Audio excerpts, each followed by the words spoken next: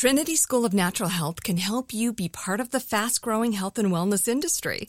With an education that empowers communities, Trinity grads can change lives by applying natural health principles and techniques in holistic practices or stores selling nourishing health products. Offering 19 online programs that fit your busy schedule, you'll get training to help turn your passion into a career. Enroll today at trinityschool.org. That's trinityschool.org. Our world is full of the unexplainable. And if history is an open book, all of these amazing tales are right there on display, just waiting for us to explore. Welcome to the Cabinet of Curiosities.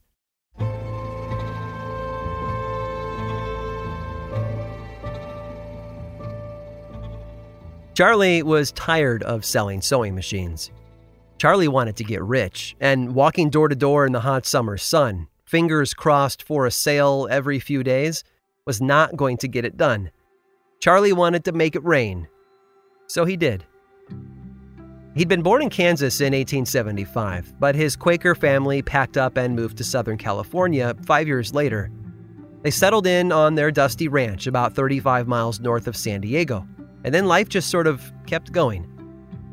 By 1904, Charlie was a 29-year-old sewing machine salesman who was frustrated with his lot in life. He still lived with his parents, and judging by how hard they had both worked just to stay afloat all these years, Charlie's own future was far from bright and sunny. Charlie was a smart guy, though. He'd been paying attention, and he noticed something about the weather. As far as he could tell, rainstorms had a way of following big battles that involved cannons and rifles. He wondered if there was a chemical reason why, and started to dig into the field of pluviculture, literally the science of making rain. Charlie got busy testing out his ideas. He began to experiment with different chemicals, mixing them inside a large wooden tub. When he was sure he had the recipe right, he covered it and let it sit for a while, before carefully pushing the lid off from some distance with a long pole. The resulting steam drifted up into the sky, and then caused rain to fall on his father's bone-dry ranch. He'd done it. The first place he took his services was north to Los Angeles. They agreed to pay Charlie $1,000 if he could give them 18 inches of rain, and that was a lot of money to a poor sewing machine salesman, close to $28,000 in modern American currency, in fact. So Charlie built himself a small tower near Rubio Canyon, put his big wooden vat on top of it, and let the chemicals get to work. And it was a success. Charlie gave Los Angeles over 18 inches of rain and took home a big fat paycheck. With success under his belt and the testimony of a happy city, he started going elsewhere. In the decade between 1905 and 1915, Charlie worked on as many as 17 contract jobs. Sometimes they were cities, other times they were groups of farmers looking for a little help. And then San Diego called. They were in the middle of a big drought, and after hearing about Charlie's services, they decided to give the rainmaker a try. They asked him to fill their depleted reservoir, and he agreed.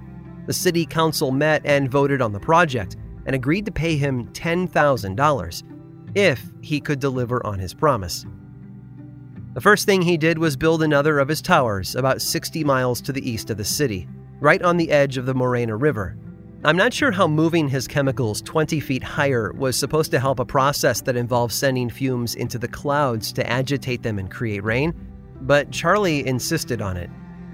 That was January 1st of 1916. 4 days later, the rain arrived. The local newspaper reported on a light sprinkle that day, but it was certainly not enough to fill the local reservoir.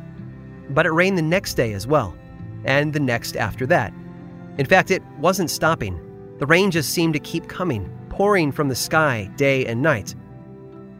In those first 5 days, the city recorded at least 17 inches of rain. It was wonderful, but also a bit troubling. The rain had filled the San Diego River, and it was beginning to spill over into the land around it. Reports of flooding and mudslides began to pour in, as was the news that homes were being swept away. It was still raining on January 27th when the reservoir's dam broke. A torrent of water at least 40 feet high crashed down from the hills toward the city, destroying buildings and taking lives along the way. It was pure and utter destruction, all because of the rain. The January 1916 rainstorm brought 30 inches of rain into San Diego, but it was also a disaster for Charlie. The city was so upset over the destruction his reign had caused that they refused to pay him. The resulting legal battle took 2 decades to fizzle out, but Charlie never saw a dime for it. He did well elsewhere for a while. He apparently signed a contract in 1921 up in Canada and received offers from Cuba. But when the Great Depression arrived, cities no longer had the funds to pay for something as frivolous as rainmaking. He eventually closed up shop and went back to selling sewing machines. Charlie Hatfield never wrote his recipe down. He repeated it dozens and dozens of times, and we have accounts from witnesses about what he did with his mixture or what it smelled like, but never what the ingredients were. So when Charlie died in 1958, he took his secret formula with him to the grave. His recipe might be forgotten, but the catastrophe he delivered certainly hasn't been. San Diego still remembers Hatfield's flood, although folks are still divided on how it all really happened. Either Charlie Hatfield was the miracle worker he claimed to be, or he simply managed to arrive at the perfect time for an extraordinary act of God. I'll let you decide which option to believe.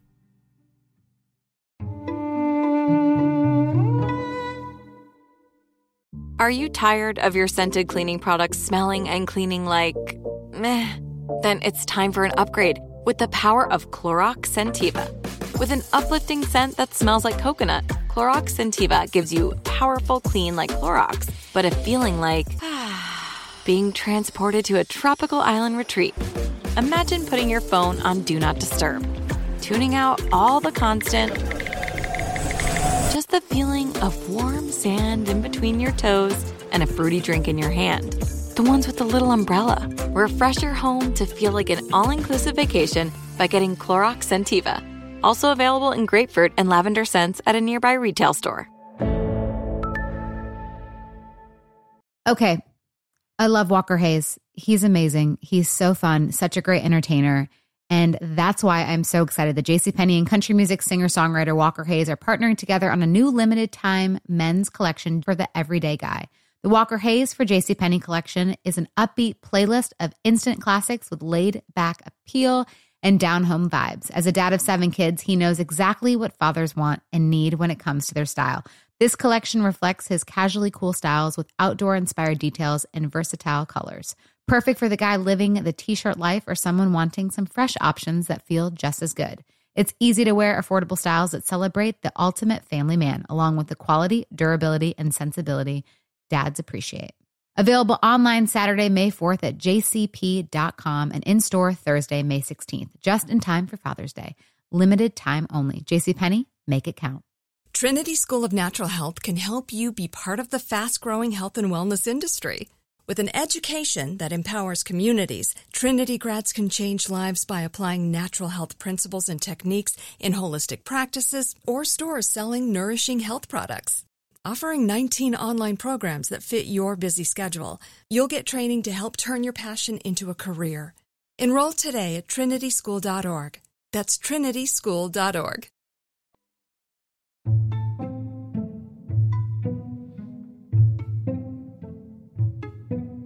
When Catherine the Great, the longest reigning empress of Russia, passed away in 1796, her son Paul I ascended to the throne. That's how things are done in a monarchy, after all, but that doesn't mean the people had to like it.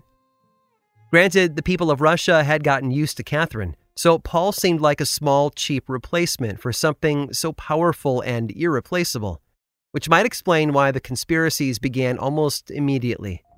5 years later, he was assassinated, and his son Alexander I took the throne. Now, there's been debate for decades about that situation, about whether or not Alexander had played a part in his father's death. Certainly, there isn't enough proof to make a solid case for it, but there's wiggle room in there for sure. Most of the reports from Alexander's life say that he was very remorseful about his father's death. Maybe it was guilt, or maybe it was just grief. We'll never know, but it's important to keep that in mind when I tell you the rest of the story. Because the next 24 years were a roller coaster ride for him, and it didn't end well.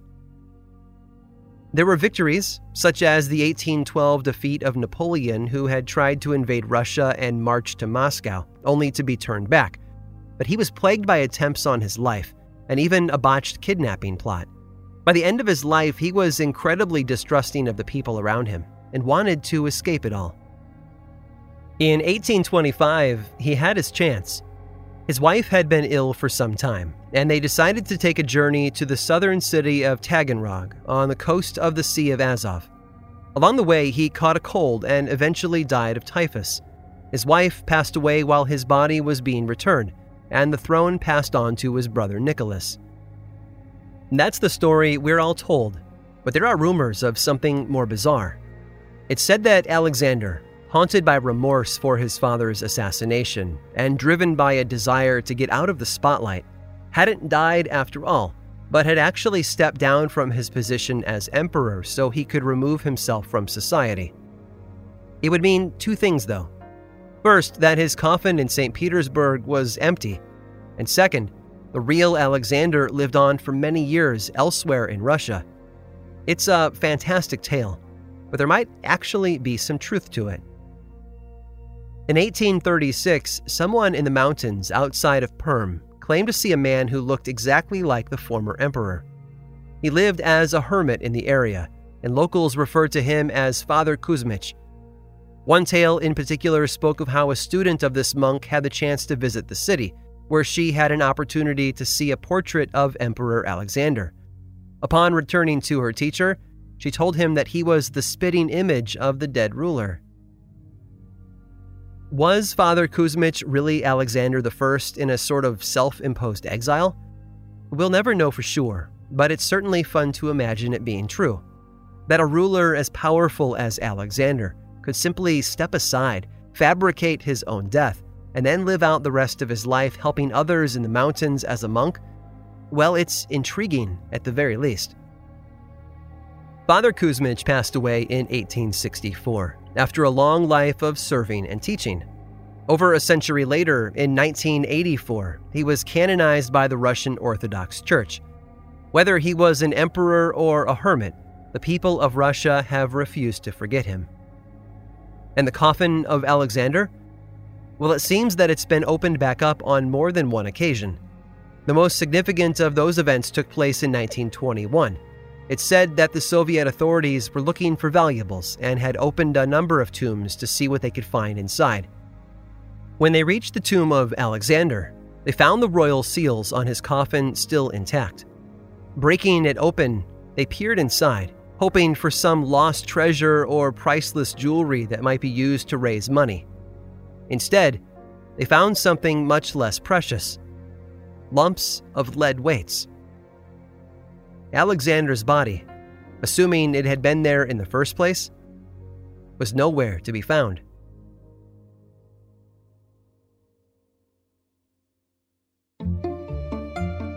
I hope you've enjoyed today's guided tour of the Cabinet of Curiosities. Subscribe for free on Apple Podcasts or learn more about the show by visiting curiositiespodcast.com.